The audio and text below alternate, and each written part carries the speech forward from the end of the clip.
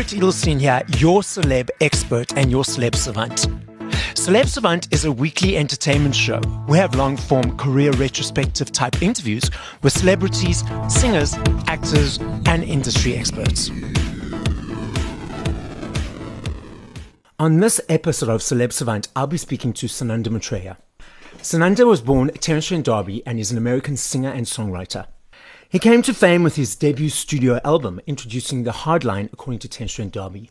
The album included the singles If You Let Me Stay, Sign Your Name, Dance Little Sister, and the number one hit, Wishing Well. Terence officially changed his name to Sananda Maitreya in 2001. Sananda has continuously released album after album and singles after singles, which have been great successes around the world. Up next on Celeb Savant, we've got Sananda Maitreya. Where do we find you in the world and how are you doing? Rule number one, you don't find me in the world, and that's the way I like it. Yes. I come looking for you, Barrett. Yes.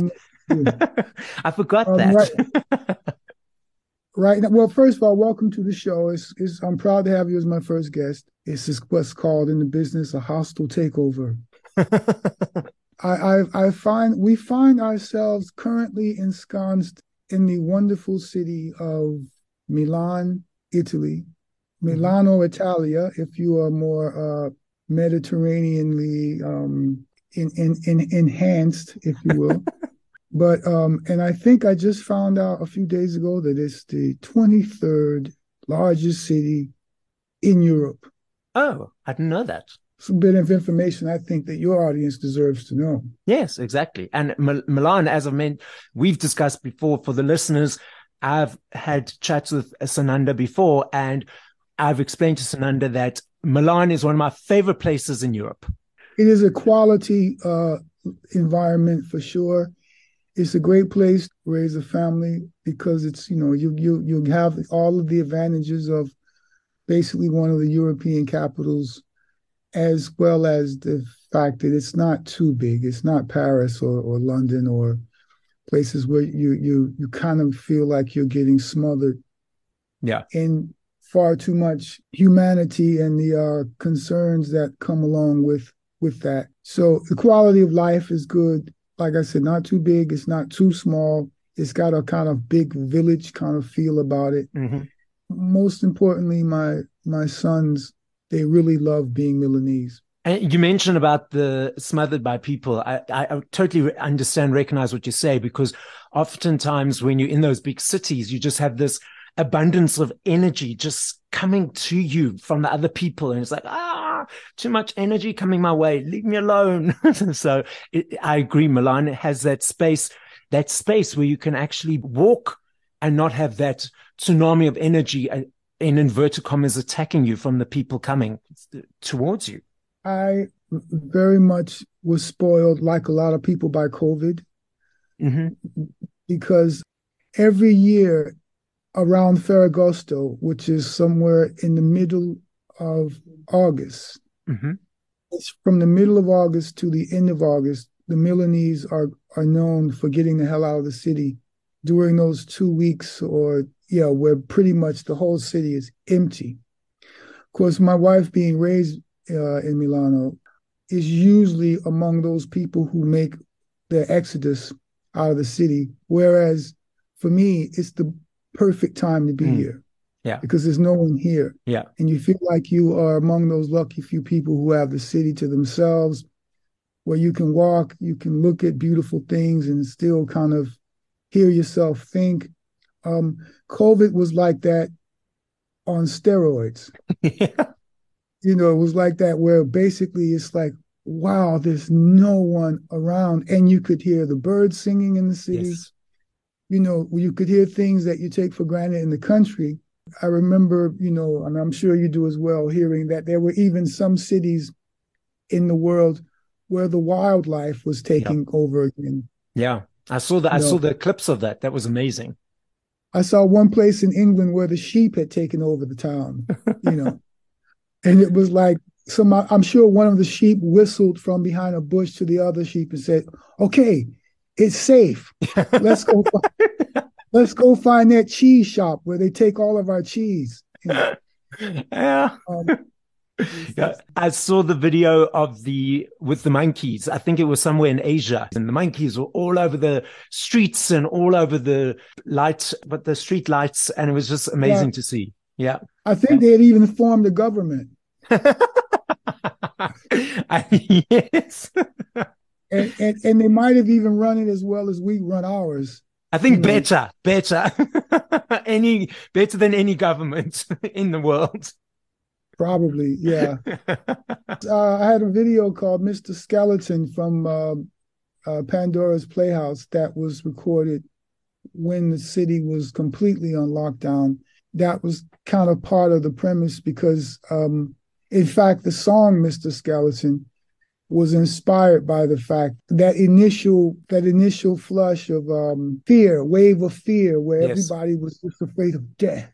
Yeah. And that was the motif that was dominating our lives and our approach to it. So Mr. Skeleton was basically saying, "Hey, Mr. Skeleton, don't come around here because we don't want to have to deal with you at this point in time." Yes. Milano is a great place, and what's great about it is the kind of balance of the quality of life. Because unlike certain Italian cities, unlike certain European cities, you aren't overwhelmed by the beauty of it.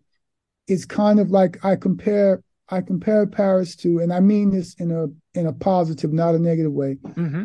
I compare Paris to this very, very high priced courtesan who everyone wants to sleep with her. Everyone wants to be with this wonderful, legendary courtesan who basically reveals immediately all of her charms. Rather, Milano is like a lady that you have to get to know first before she basically allows you to take the next step. Yes. She unfolds in front of you, before you, after she sees that your intentions are sincere. Yeah. So Milano is that kind of town where the more you invest in her, the more she reveals to you. Okay. But Yeah. she tends to keep her undergarments to herself until Yeah. you're ready to experience them, until she feels you're worthy of the experience. Let's do for the Celeb Savant listeners the hybrid version of the Sananda Maitreya story. All right. You mean the kind of bastardized version, the Cliff Notes version? Yeah. Sure. Once upon a time, I was a person who was born something completely different. I was born in Harlem, Manhattan, New York City, New York State, on the East Coast of America. Once upon a time in the magical year of 1962. And I basically, after a couple of incarnations and reinventions, I took a certain identity. I basically then found myself having to wrestle for control of that identity from the corporate entities who felt that they basically had a lot more ownership of that identity than as did myself. And during a period of tremendous crisis, after having pretty much by following my own instincts, helped to put that particular identity on the map, I went through a period of profound crisis where for at least 2 years, I was dissociated from that previous identity and pretty much lost myself in lamentations and meditations regarding what I should do next. After it had been made clear to me that to have gone on with the previous identity would require me to accept that even if I had kind of created it, it was no longer mine, and it was now considered someone else's or a group of shareholders' property. And this was unacceptable to me because the vision that I had of what I knew myself to be as an artist and my vision for how I wished to continue making my contribution to an art form that had made a tremendous contribution to my own life. Once I realized that I was at great odds with those who felt that I was a property, I had a series of dreams in a period of great crisis whereby I was given instruction through those dreams. Mm-hmm. And being born a Pisces, March 15th, I've always placed tremendous value in the role that dreams play in our lives and the various levels and layers that it can reveal according to our our necessity. And through these dreams, particularly, I had three dreams that instructed me very clearly that the way forward was to have the faith to jump into a completely new identity, to reinvent myself completely. And though it may be difficult, it was something that would pay off in the end. And I didn't need to be convinced. I was, in fact, happy to find a solution because it would have been difficult anyway. And one thing, Barrett, that I've come to understand and appreciate very much is that in any event, as you very well know, and many of your listeners have already found out for themselves, there is a great degree to which we are going to suffer this life. Mm-hmm. We, at least for a period of our lives, we're going to go through our suffering. But what I've found is that if we're going to suffer anyway, it is much better to suffer your life than it is to suffer anyone else's. Because at the end of the day, if you're suffering your life, you come through it with the solutions already in hand. Whereas if you're suffering someone else's life, it's as if you die twice. You have to die twice. I was given very clearly through these instructions via these dreams that in so doing, and so adopting another identity, I would not only eventually raise that new identity to a level where I would be able to utilize it, but I would also resurrect the previous identity to another level of regard and respect, but that I would have to trust time. The beautiful thing is that for the first of the three dreams in particular, the first two, I kept hearing this name in the dream over and over and over again, which struck and resonated a very familiar chord within me, even though I had no idea to whom they were referring when I kept hearing this name. It was by the third dream that finally, a dream featuring me taking a walk through the forest with angels, with our Western symbolism, a representative symbolism of angels, that I started to hear the name again and finally awoke to the fact that, oh shit, I'm Sananda. That's me. I'm Sananda. Yeah. Okay. And then finally, within the dream space, within that dream, the angels turned around and applauded that I finally got it, that I finally woke up to what was being offered. And I took the bait. I've always trusted my relationship to what my limited understanding of God is and higher consciousness. I've always trusted that there was something in the world for me to make a contribution towards. I grew up in a very, very religious atmosphere, which is taking me most of my life to reconcile and make my peace with, because it's not an easy situation to have kind of had my whole life engulfed by religion and its requisite dogma. But one of the positives was being given the impression as a child at a very early age that there was something special in the world for me to do, and that if I were faithful to that understanding, I would be protected. And to this day, I regard my fidelity to my muse, I regard my fidelity to the spirit of music as being the reason why I survived everything, why my life has been looked after and protected, so that I could get on with what my contributions, intentions were. I'm living proof and evidence that if you are just faithful and true to what you love and what you're called to and what your passions are, those passions will look after you. So that's in a nutshell, even though it's a pretty big nut. That's my story for the last, I took the name Sananda in 1995 at the age of 33, after a period of great crisis. Of course, crisis is nothing new to artists. It's something that we go through from time to time in order to, I guess, come away with deepening compassion and understanding as to how to address the world that we're called to serve.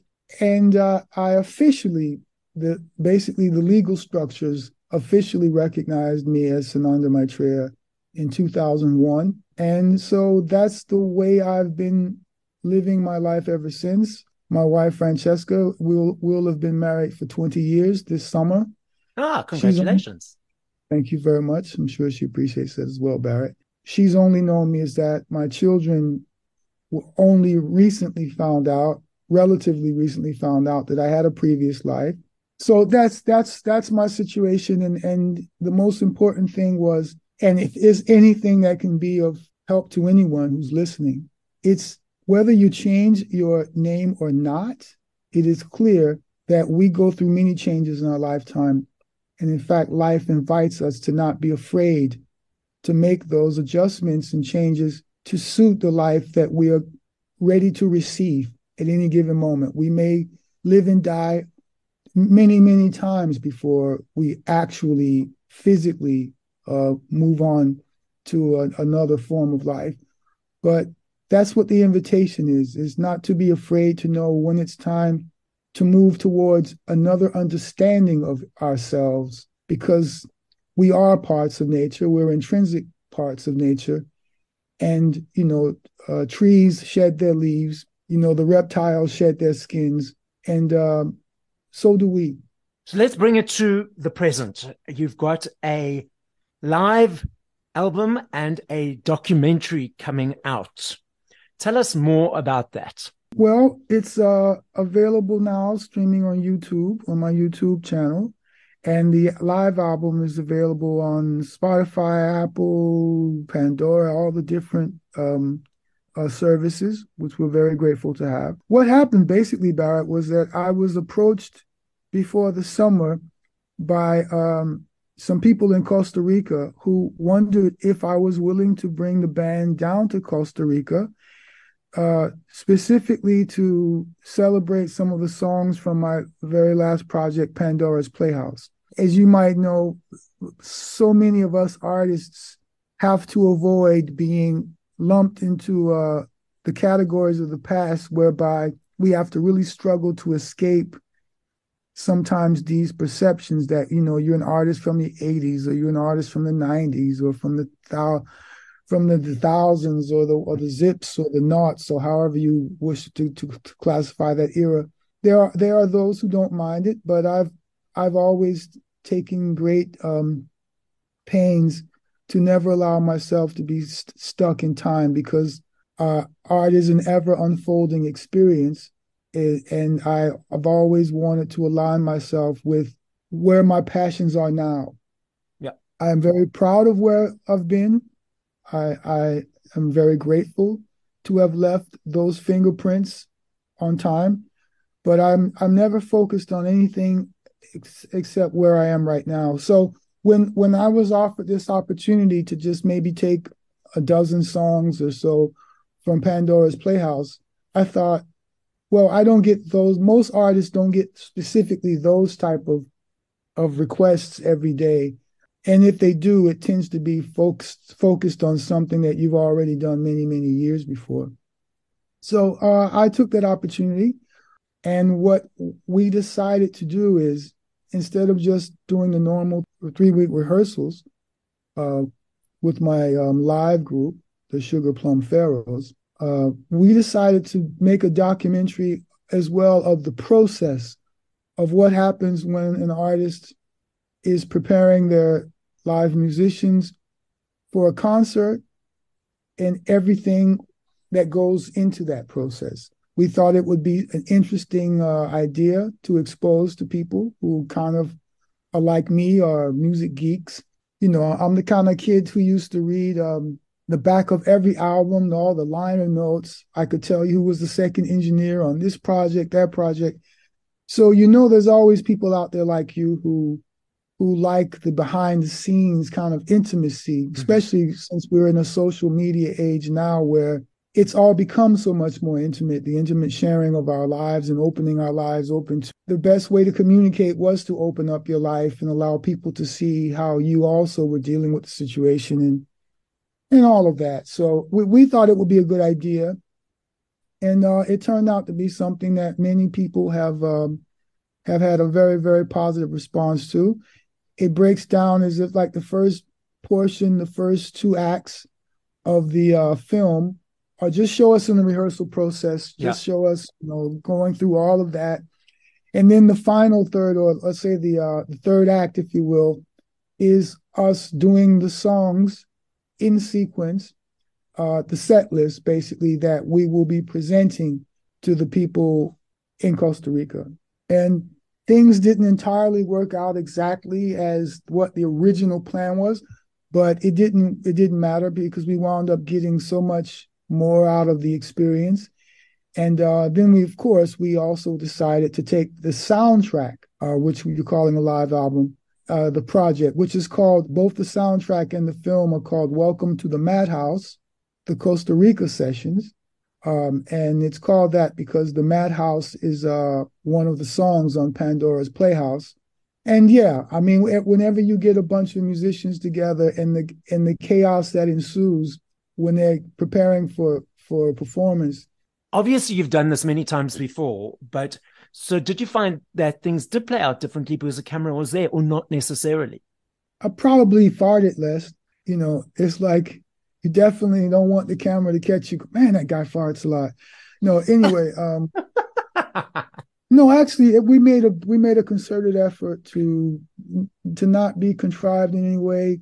What helps is that first of all, you're with musicians that again, I perform my records in the studio alone, but I've worked with these musicians, the Sugar Plum Pharaohs, for a bit more than 5 years. As far as when I, do concerts, I obviously Mm-hmm. can't play everything in concert. Yeah. And they're a great band. They were already a unit of musicians who had worked together for a while. And they approached me many years ago asking if I would consider working with them when I was ready to do live work. And I was kind of impressed by the fact that they were musicians very familiar with one another and that they were all music teachers. So when I give them the material to learn, they both are capable of learning by ear as well as writing down everything and making sure everything is correct and as it should be. So it's a very comfortable situation for me. I'm very comfortable with them. They're very professional, and they all live in a lovely, beautiful town north of Milano, about 45 minutes north of Milano. That's right on the Swiss border. It's in Italy, and it's called Varese. Mm-hmm. It's a beautiful town with a lot of beautiful lakes. It's one of those picturesque postcard type of environments. So I'm very comfortable with them. There's no reason for me to put on airs or abandon any part of my nature. Of course, except to the decorum, which is always something that you exhibit around people that you respect.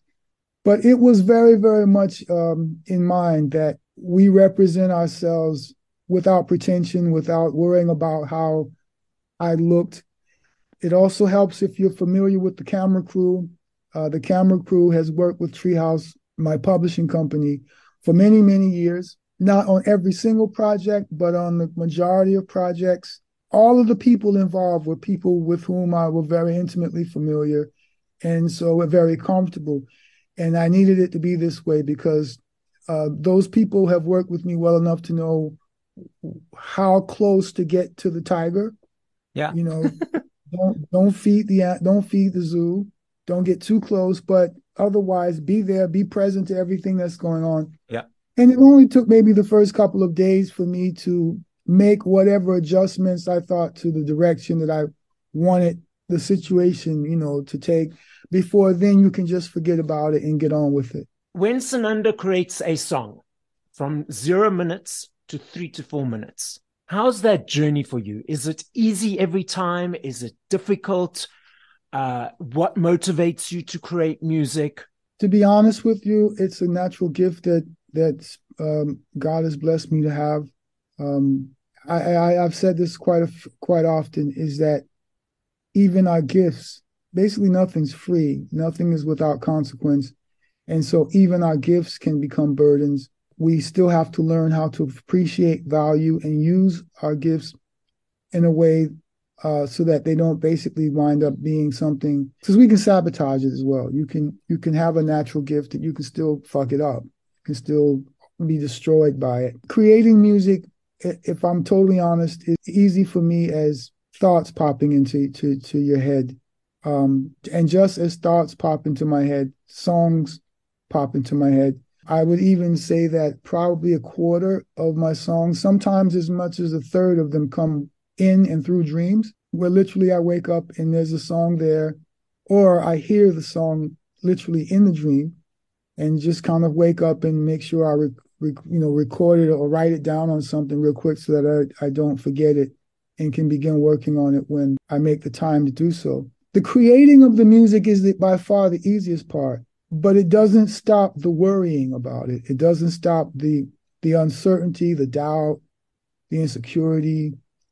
All that comes, even as you become more aware of these things that don't really mean anything but old habits. Like, it's sometimes insecurity is just an old habit that is looking for attention. I can easily go into the studio after writing a song after 5 minutes and record it. But what I prefer to do is I prefer to live with a song so that, the writing is the easy part. I can write it in 5 or 10 minutes when it's there, when it comes to me.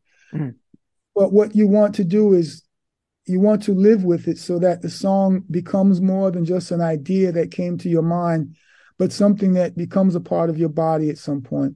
And so that you don't have to force the arrangement, that you can allow the arrangement of it to evolve. And that's where most of your worry process, well, not worry, thought process goes into, not in creating it, but in arranging it and making sure that you've placed your painting in the best possible frame.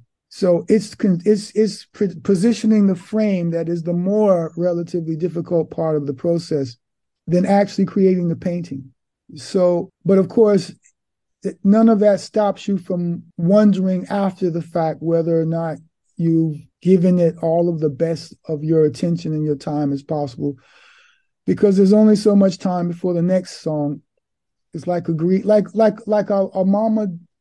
mama bird with her greedy little birds. They all want your attention. So as soon as you get through dressing one song, here comes the next asking for your attention. And so all you can do is just trust the process, not think too much about it, and be grateful that you have such a gift to work with in the first place. And what's next for Sananda? Actually, I'm in the middle. I'm right now, as we speak, right dab in the middle of my 13th, number 13. Wow. Project of original new material. Mm-hmm. Not counting compilations and things over which I don't have as much control. I say that because my first 4 projects were collaborations with Sony, the Sony Meta Corporation. Everything thereafter has been my own projects. So obviously Sony have done compilations and things of that nature. And I took a break for Christmas and all those things. And I will be going back into the studio within the next couple of weeks to begin the second half of the project, which I anticipate by the autumn, if not earlier, we will have available. And then I'm also in collaboration with or conversations with a promoter to arrange how I want the tour to look and unfold, as well as the fact that I'm right at the very beginning I will soon begin a collaboration with my old partner, Sony, who we've been in discussions for a few years about the right time to approach a documentary of my life. Oh, okay. So we finally agreed on the director. We finally agreed that the process pretty much is about to become underway very, very shortly. It's just a matter of finding time to do justice to it while I'm also doing justice to recording. Yes. Because when I'm recording, I don't care what other things are looming on the horizon. My number one priority is always the records. Activities right now, Barrett. What would you like to say to the listening audience as a closing message? Well, what I would like to say is that we're going through a time where we seem to be careening from one crisis to the next. And it does seem that there are forces that feel much more in control of events when we, the people, are more distracted by other things that are going on besides our own inner development as beings. as people. If I were going to say anything, it's just that to remember how valuable compassion is, not only towards others, but towards ourselves. Because we're generally, our cultures inspire us to be very hard on ourselves. Mm-hmm. We're locked into these comparisons. We're locked into these levels of engagement that don't always favor giving us a fair value, a fair look at who we are and the various struggles that we've undertaken to pull ourselves through these experiences in order to deepen and expand our appreciation for who we are. Try to remember that everyone, without exception, regardless of how they appear on the outside or what they look like, everyone has been given their cross to bear. And the willingness to understand that even someone that you don't like or feel connected to is still struggling with their own shit. Some of us may appear to handle it more gracefully than others, but there are no exceptions. It doesn't matter how much money you have in your bank. Just to try to appreciate that some people struggle more elegantly than others. Some people seem to have it together more than others, but we all are at our various stages of just dealing with our shit, dealing with our cross. That's just important for us to take forward into our own journey through life, because it's just easy to look and compare ourselves to others and assume that just because of appearances alone, their lives are better than our lives. But each person is given a weight that they can bear and carry. And society may seem to give certain people a free pass. Our cultures do often favor certain people more than others. There's no doubt about that. But life itself doesn't give a shit. Yeah. Life itself doesn't care if you're Elon Musk or if you were born in poverty. There are still laws that govern time that if we don't respect, we're held accountable to those laws. So if we do certain things or we trespass against others, society, depending on who we are, might allow us to get away with it. But life doesn't care. Life demands that we each be held accountable to the energy that we create. As the great John Lennon sung about instant karma. Not everyone has instant karma, but everything does catch up to us. So the best way to live a life that we can handle without more struggle than we need to awaken ourselves is to basically make sure that the energy that we create and we live by and we present to others is something that we would like to participate in ourselves, that we receive ourselves. I mean, to paraphrase a very smart, a very wise man, do unto others as you would have them do unto you is certainly not a bad way to go about. And forgive your anger, because we're all some angry bitches. We all have our anger. It doesn't matter from whence it comes or whether we should, or sometimes we look at other people and go, well, what do you have to be angry about? Well, we don't even always know ourselves. Yeah. But it still came out of Pandora's box. It fell upon us, and we still have to accept the mantle of our blood karma, meaning that we belong to a long, long, long line of people who passed the baton on to us. We may have inherited our grandfather's prejudice. We may not feel that we are those kind of people personally ourselves, but we're still a part of a continuum, and we still are called to do our portion in working with and through grandpa's prejudices. Okay, we may not have the same opinions politically as our mothers or our fathers, but we have still agreed on a certain level to shoulder their burden. And so we do the best we can with it. Okay, we don't always know, again, from whence comes these feelings I have against this tribe or these people or this philosophy or this religion. And, but, we have therapists, we have medications, we have pot, we have so many things to help us get into our minds and spirits to understand and unravel these conundrums. But let's have compassion for ourselves, because it's hard to do anything but cosplay compassion for others if you don't have it for ourselves. So that's what I would kind of say, because we're going through a lot of crap right now as societies. We're growing up. We're finding out for sure what works and what doesn't work. We're coming to understand that while money is a great tool, it isn't more than that.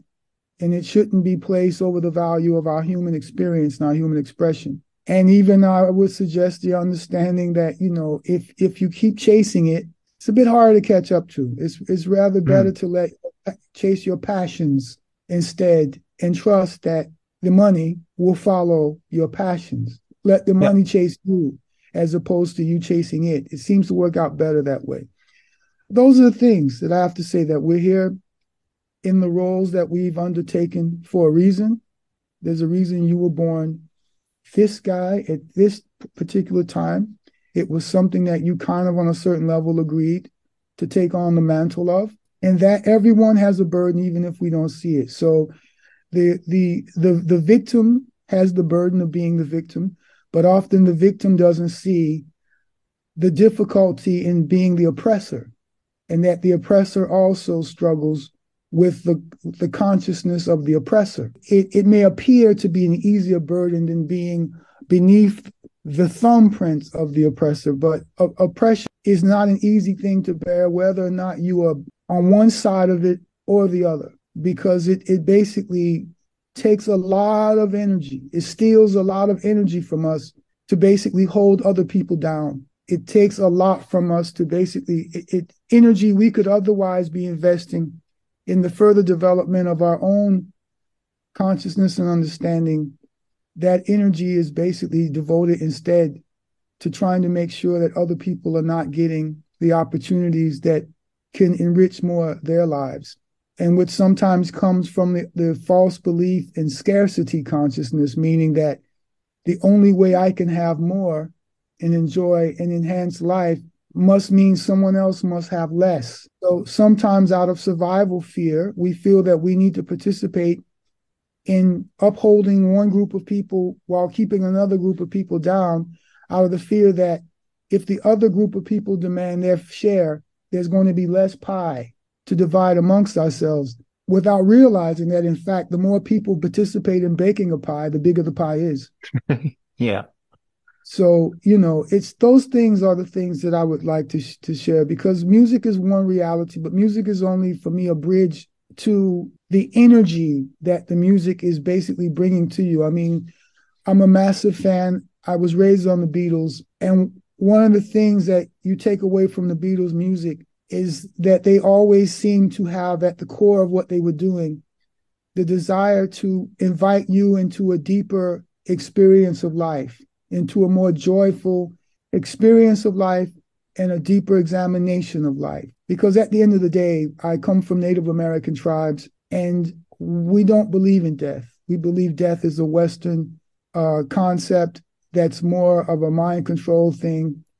We believe that all there is life, and the many different forms and formats and the shapes that life takes.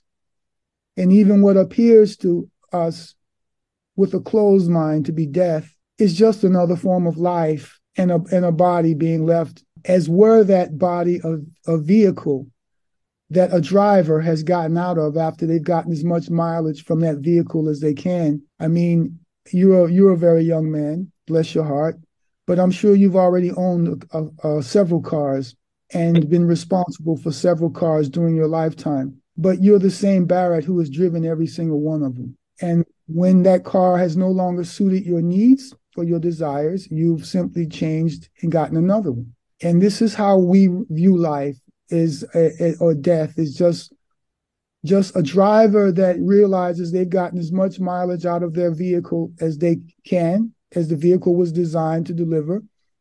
And then they move on when they're ready to the next vehicle. And even the intermittent stages of what we can see with our eyes are just the many various forms that life takes. And we're not obliged to see all of them. We're not obliged to hear everything that a dog can hear. We're not obliged to see as far as an eagle can see, or to smell as well as a wolf can smell. Nonetheless, life persists, and it is a lot more enjoyable and adventurous if we can allow ourselves to lose our fear of our misunderstanding of what death is, and certainly not with a view towards recklessly pursuing life and not concerning yourself with the consequences of recklessness, but just with a greater concept, a greater appreciation of the tremendous value of life and the wonderful opportunity it gives us to expand our understanding of it as we expand our understanding and acceptance of ourselves. That's what it's about. Wow, I could sit and listen to you for hours. So, as Sananda says, guys, it's about loving self and all those other elements he just mentioned. So, this is Celeb Savant signing out with Sananda Maitreya.